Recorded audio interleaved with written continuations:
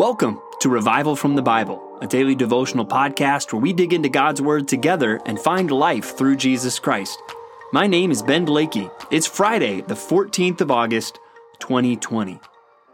When you look out at the world right now, what is it that you feel?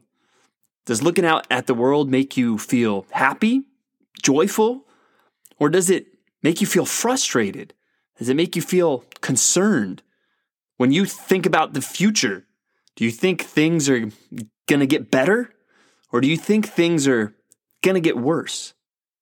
What if I told you that if we're thinking from a biblical perspective, our outlook on the world should be one of joy, and even our disposition toward the future should be one of confidence?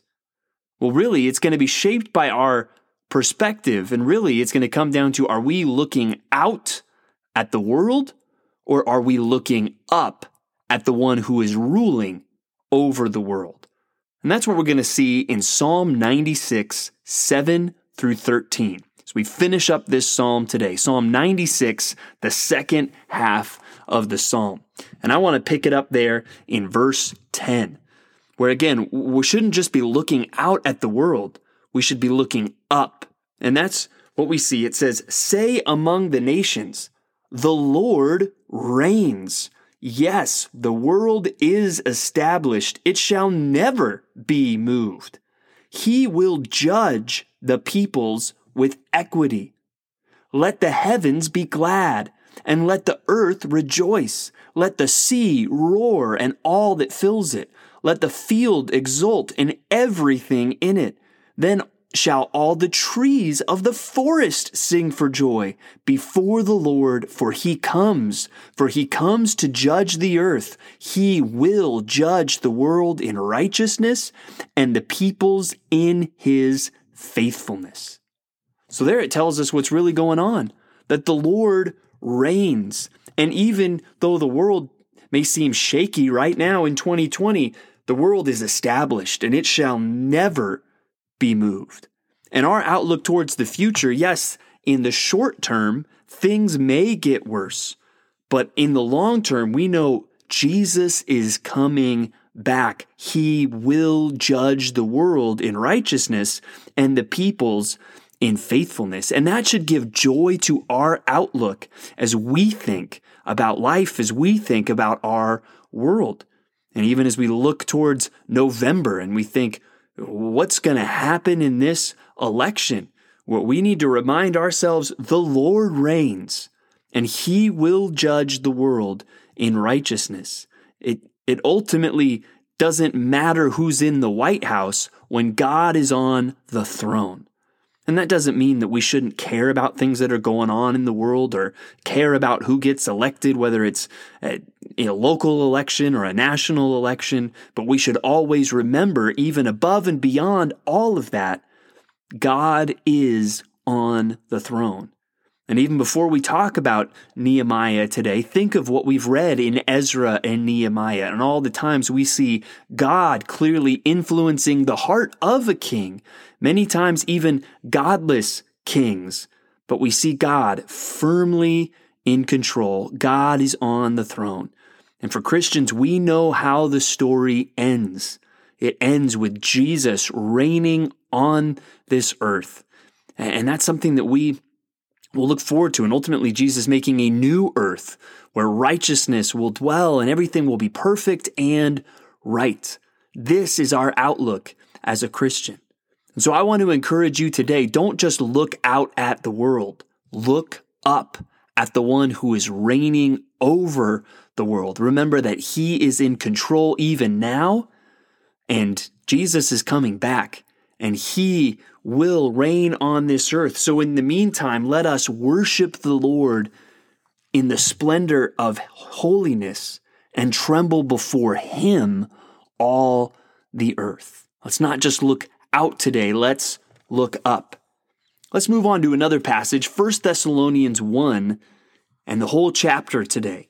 And if you remember back to going through 1 and 2 Corinthians together, we kind of talked about that was in many ways the problem church for the Apostle Paul. They were constantly kind of getting in trouble, doing things that he had to correct them on.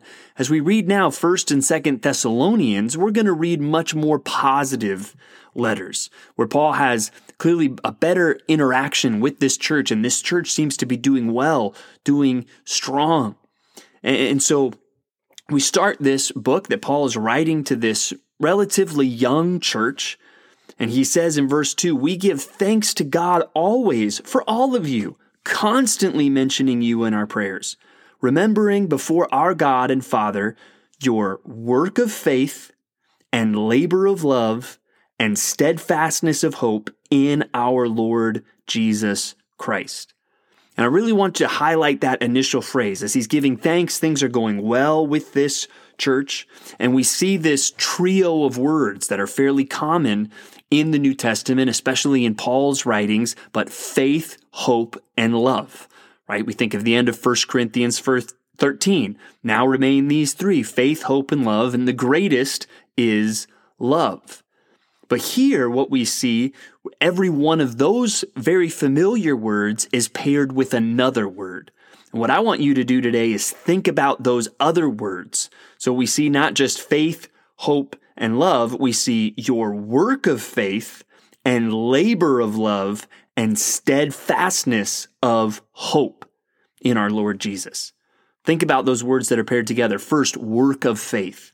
And those are words that in some ways we don't want to put them together when it comes to how does somebody become a Christian? No, it is by faith, not by works.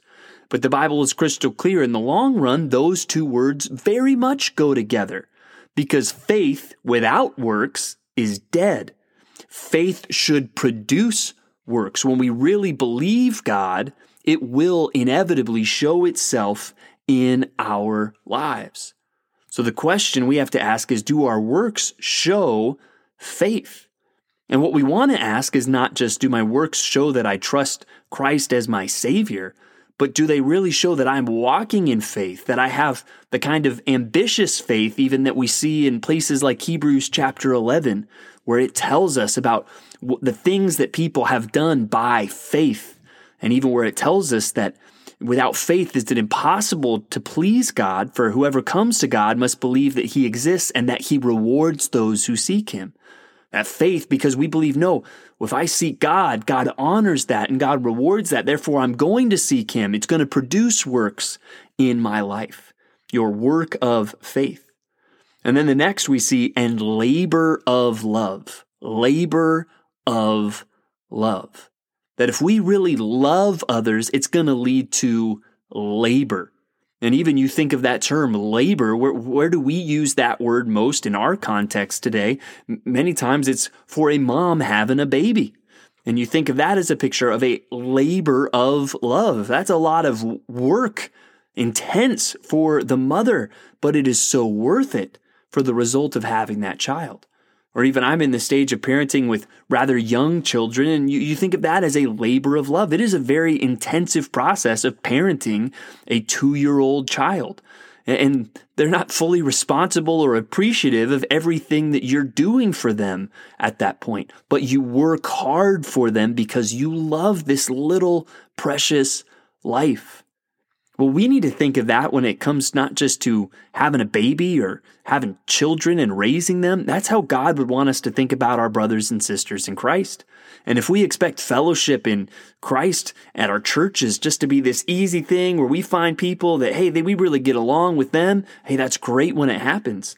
But if there's nothing in our lives that we're saying, man, this is a labor of love, that I care about these people so much that I'm willing to work and sacrifice and labor for them. That's the way we need to think. And finally, the last pair of words, and steadfastness of hope, right? That our hope, even that we talked about in the future, that Jesus is going to come back and he's going to reign, it should lead to a steadfastness. And even you see in that first part of that word stead, we think of the word we have steady, right? Something that's steady, something that's stable, something that's not all over the place. And that's a good word for us, again, right now in a very tumultuous time, a time that can be very frustrating, that there should be a steadiness that comes to us because of the hope that we have ultimately in heaven, and ultimately in our Savior, Jesus Christ. So as we start 1 Thessalonians, that's really what I'd love to draw out for you today from that first chapter, your work of faith, labor of love, and steadfastness of hope, and that you would think about these things. Well, today in the Gospel of Luke, we see some very harsh words from our Savior, Jesus Christ, as he rebukes the Pharisees and the lawyers, and he calls them out for their hypocrisy. In verse 42, we're looking at verses 37 to the end of the chapter today. And in verse 42, he says, "But woe to you Pharisees, for you tithe mint and rue and every herb and neglect justice and the love of God." Right? And we know that was a practice for the Jewish people under the law of Moses to tithe, to give a tenth of what they had to the Lord. And, picture in your pantry or wherever at your home, you've got all your spices that you use for cooking. Well, imagine, getting those spices from the grocery store and then opening it up, pouring it all out there on your counter, dividing it evenly into 10 parts and, carving off 1/10 of that into a baggie and, I'm going to bring this to church on Sunday. I mean, imagine being that meticulous about giving, right? And Jesus is saying, you're so meticulous about these little things, and he doesn't even actually rebuke them for that, but he's saying you're focusing on these little things and you're missing the big things of justice and the love of God. And that's where we need to be reminded that being a Christian isn't just about these external rituals. It's about truly honoring God, right? You can show up to church dressed perfectly and with your church face on, and you can write that check and give a tenth of what you're making to the Lord this Sunday at church. But if you're doing that and then you're going home and yelling at your kids and watching pornography and all these different things, well, you're missing the point. And you're focusing on these external, even showy things and neglecting what's hidden and real in your lives. And we need to be challenged whenever we look at the Pharisees. It's easy for us to be, those bad Pharisees. That's the first step to being a Pharisee, is looking down on others instead of examining ourselves. So when we read about the Pharisees, let's not just silly Pharisees. Let's examine ourselves, because none of us are beyond hypocrisy. And so we want to think about that, examine ourselves, and prayerfully make sure that we are not just washing the outside of the dish when there's dirt on the inside. Finally, we wrap up the book of Nehemiah today. Nehemiah, we're going to read chapters 11 through 13.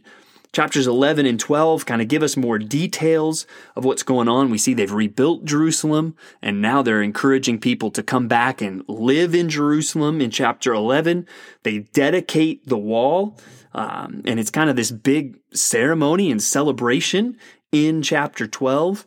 And then in chapter 13, we see Nehemiah making some final reforms. Even it's clear he goes back to Babylonia. He goes back there, and then he comes back to Jerusalem, and he already sees there's some problems, and he steps in and helps fix them. That some things where they were marrying people they weren't supposed to marry, that some of the people who had opposed what was going on were now being welcomed and even given special space in the temple.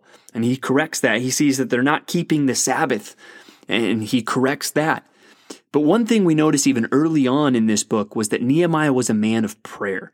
And you catch that even all the way to the end of the book.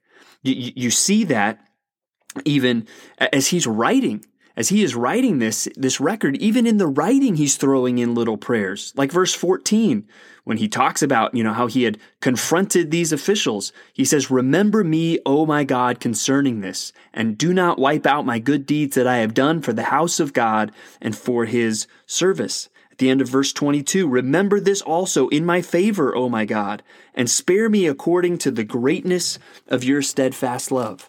And even the last phrase in the book is, "Remember me, O my God, for good." So as you're out working today, serving the Lord, let's be prayerful like Nehemiah. And maybe that's another way to get ourselves to not just look out, but look up at the one who is reigning over all things, yesterday, today, and forever. Thanks for digging into God's Word with me today on Revival from the Bible. For more resources, check out revivalfromthebible.com. To learn more about Compass Bible Church Treasure Valley, go to compassbible.tv. The grace of our Lord Jesus Christ be with you.